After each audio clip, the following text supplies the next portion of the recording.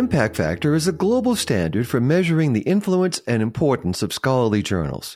Published by Clarivate, this calculation is critical for authors when considering where to publish research, as well as for librarians when deciding which publications to hold in collections.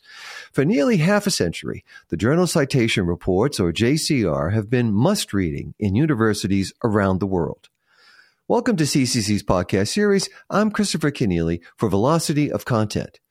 Dr. Nandita Quaderi is a Senior Vice President and the Editor-in-Chief for Web of Science at Clarivate. She has oversight of the Web of Science Editorial Division, the Institute for Scientific Information, and the Research Professional News Team. Dr. Quaderi has overall responsibility for editorial strategy, selection of Web of Science content, and inclusion in journal citation reports. She joins me now from London to share the latest developments in the JCR's ongoing evolution. Welcome to Velocity of Content, Dr. Quaderi. Thank you so much, Chris. It's a pleasure to be here. The journal impact factor may be the most recognized and the most debated metric in scholarly publishing. Remind us exactly what the JIF measures and describe the ways that different audiences interpret the numbers. So the journal impact factor, the JIF, is a measure of the scholarly impact of a journal. It's calculated by taking the number of citations a journal receives in a given year to items published in the previous 2 years, and then taking that number of citations and dividing it by the number of research and review articles that were published in those previous 2 years. So it probably helps to give an example. So let's calculate what the JIF would be for a journal that received 500 citations in 2023 to the 100 research and review articles it published over 2021 and 2022. In this case, the JIF would be 500 divided by 100, which comes to 5. The JIF was designed as a journal-level metric, and responsible, appropriate uses of the JIF include publishers using it for journal development or portfolio management, and by comparing the JIF of their journals to other journals in the same field. And it's important to remember that the average speed and volume of citations varies greatly between disciplines. And in general, the citations in the arts and humanities are far lower and far slower than citations in the sciences. And so we have to be very careful when comparing journals across different subjects. Now, unfortunately, the JIF is sometimes used irresponsibly to compare individual articles or to assess researchers. And the JIF isn't a good or an appropriate measure for article impact or researcher performance. The JIF measures how many times articles in a journal were cited on average. But we can see that there's a massive spread in how many times a given article is cited. And it makes no sense that an article cited twice in a journal with an impact factor of, say, 25 is considered to be more impactful than an article cited 100 times in a journal with an impact factor of 8. And therefore, it makes no sense that the author of an article cited twice is rewarded more than the author of the article cited 100 times just because the twice cited article was published in a journal with a higher impact factor. The Journal Citation Reports interface goes beyond a single number, Dr. Quaderi. What other information is available? The JCR is a journal intelligence platform that provides a really comprehensive view of a journal's profile through a combination of metrics, visualizations, and descriptive data. Unlike the Web of Science, which is updated almost daily, the JCR is updated just once a year in June to provide an annual snapshot of journal performance.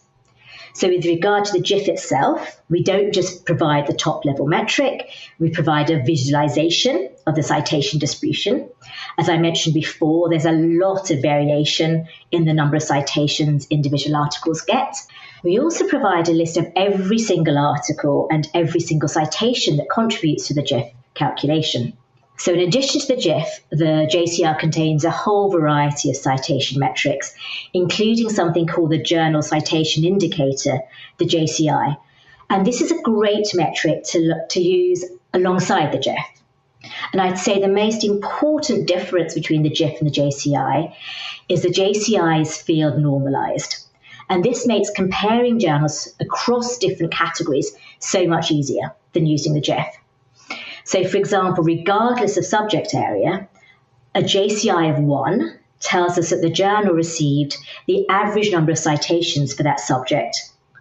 A JCI of 2 tells us the journal received twice the average number of citations, and a JCR of 0.5 means the journal received half the average number of citations. So very easy comparisons.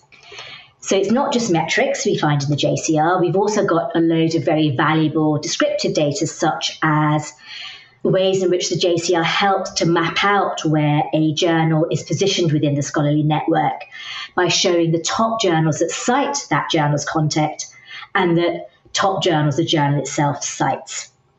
It also shows the top contributors to a journal by organisation and by country or region, and a breakdown of what proportion of the content is open access versus subscription.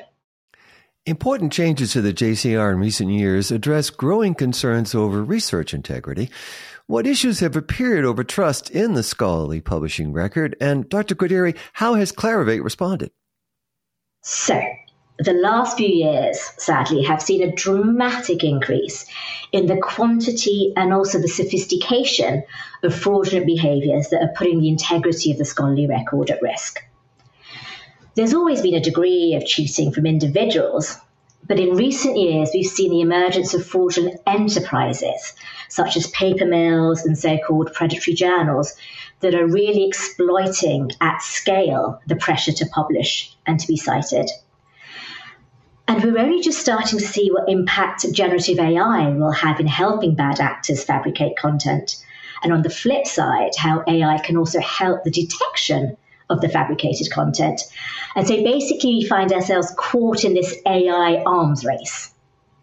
At Clarivate, we are really committed to protecting the integrity of the scholarly record, and we put a tremendous amount of effort into ensuring that the Web of Science only contains content from trustworthy sources.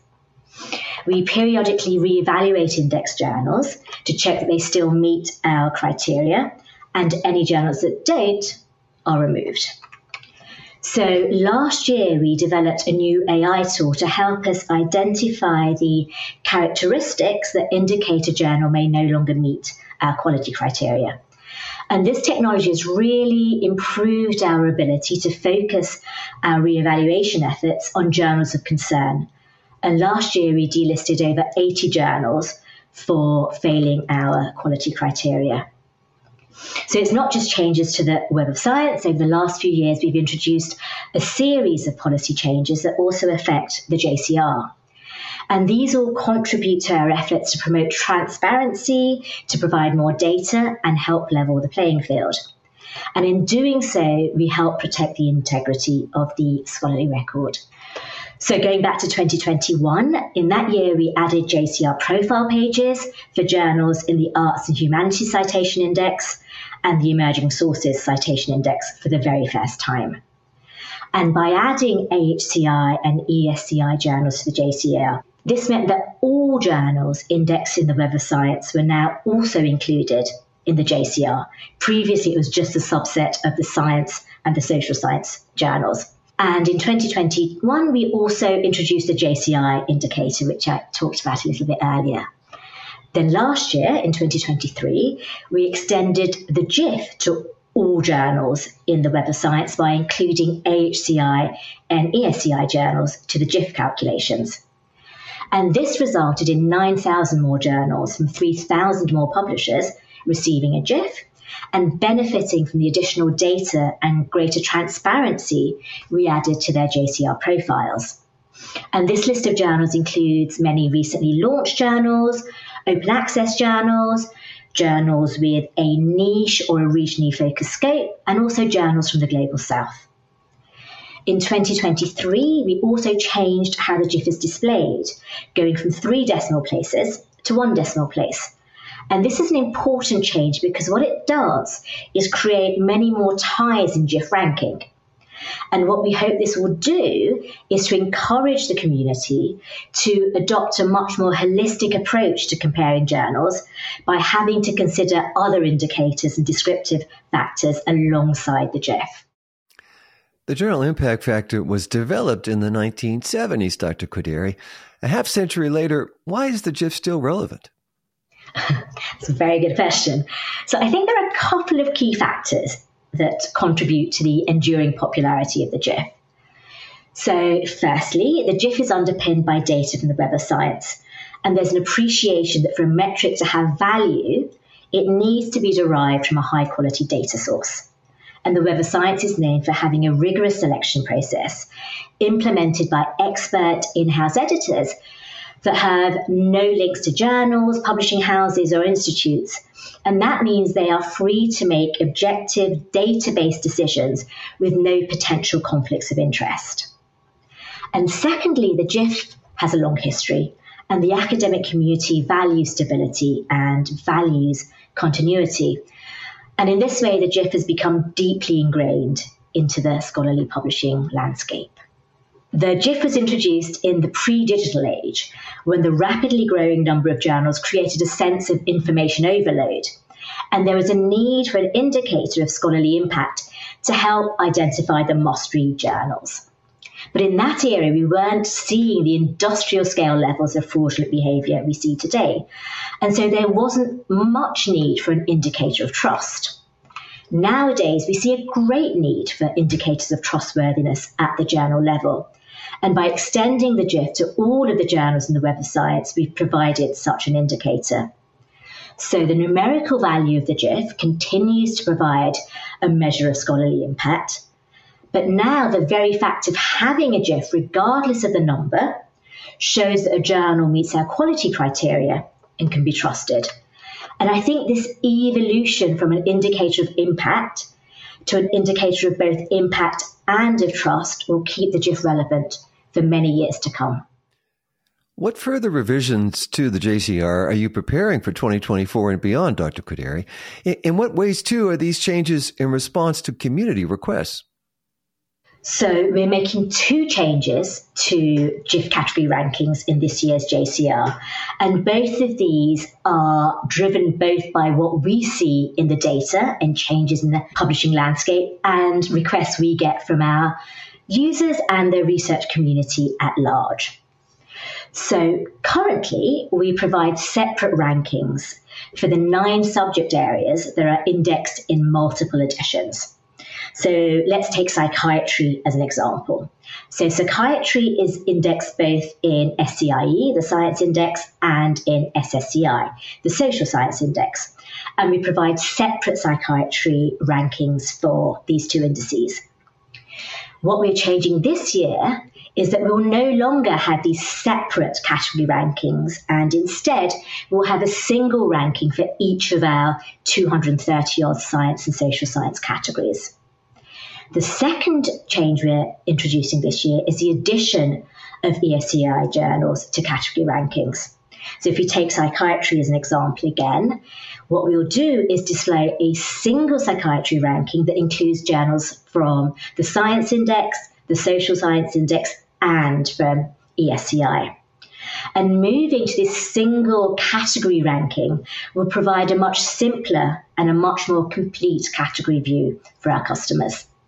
So what we'll see is that in general, ESCI journals have a lower GIF than journals in the science or the social science indices in the same category. And that's because in order to enter SCIE or SSCI, a journal needs to pass our 4 impact criteria, which are designed to select journals with the highest scholarly impact, in addition to our 24 quality criteria. However, what our customers will see is that some ESCI journals have a higher GIF than the science and social science journals in the same category. And there's a couple of reasons for this. The differentiator between ESCI and SCIE and SSCI isn't just a journal's GIF at a given moment of time. It's whether or not a journal passes these 4 impact criteria that we have. And furthermore, over the last couple of years, we've had to pause our impact evaluation of index journals as we have to put more and more effort into our quality evaluations to tackle the ever-increasing pollution of the scholarly record, the scholarly literature. We had actually intended to make an additional change this year, and that was to introduce rankings for the 25 arts and humanities specific categories.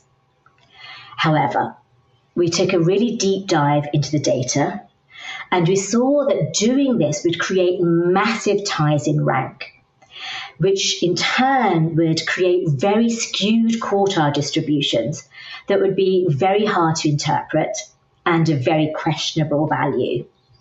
So we shared our findings and our hesitation to introduce these rankings with a set of publishers and some other industry stakeholders.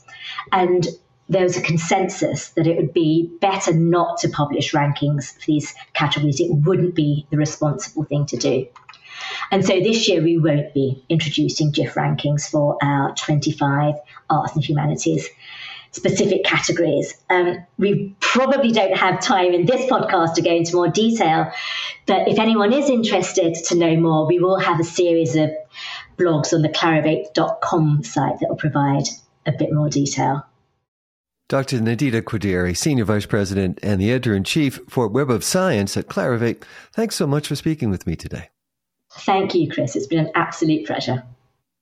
That's all for now. Our producer is Jeremy Brisky of Burst Marketing. You can subscribe to the program wherever you go for podcasts. You can also find Velocity of Content on YouTube as part of the CCC channel. I'm Christopher Kenneally. Thanks for joining me.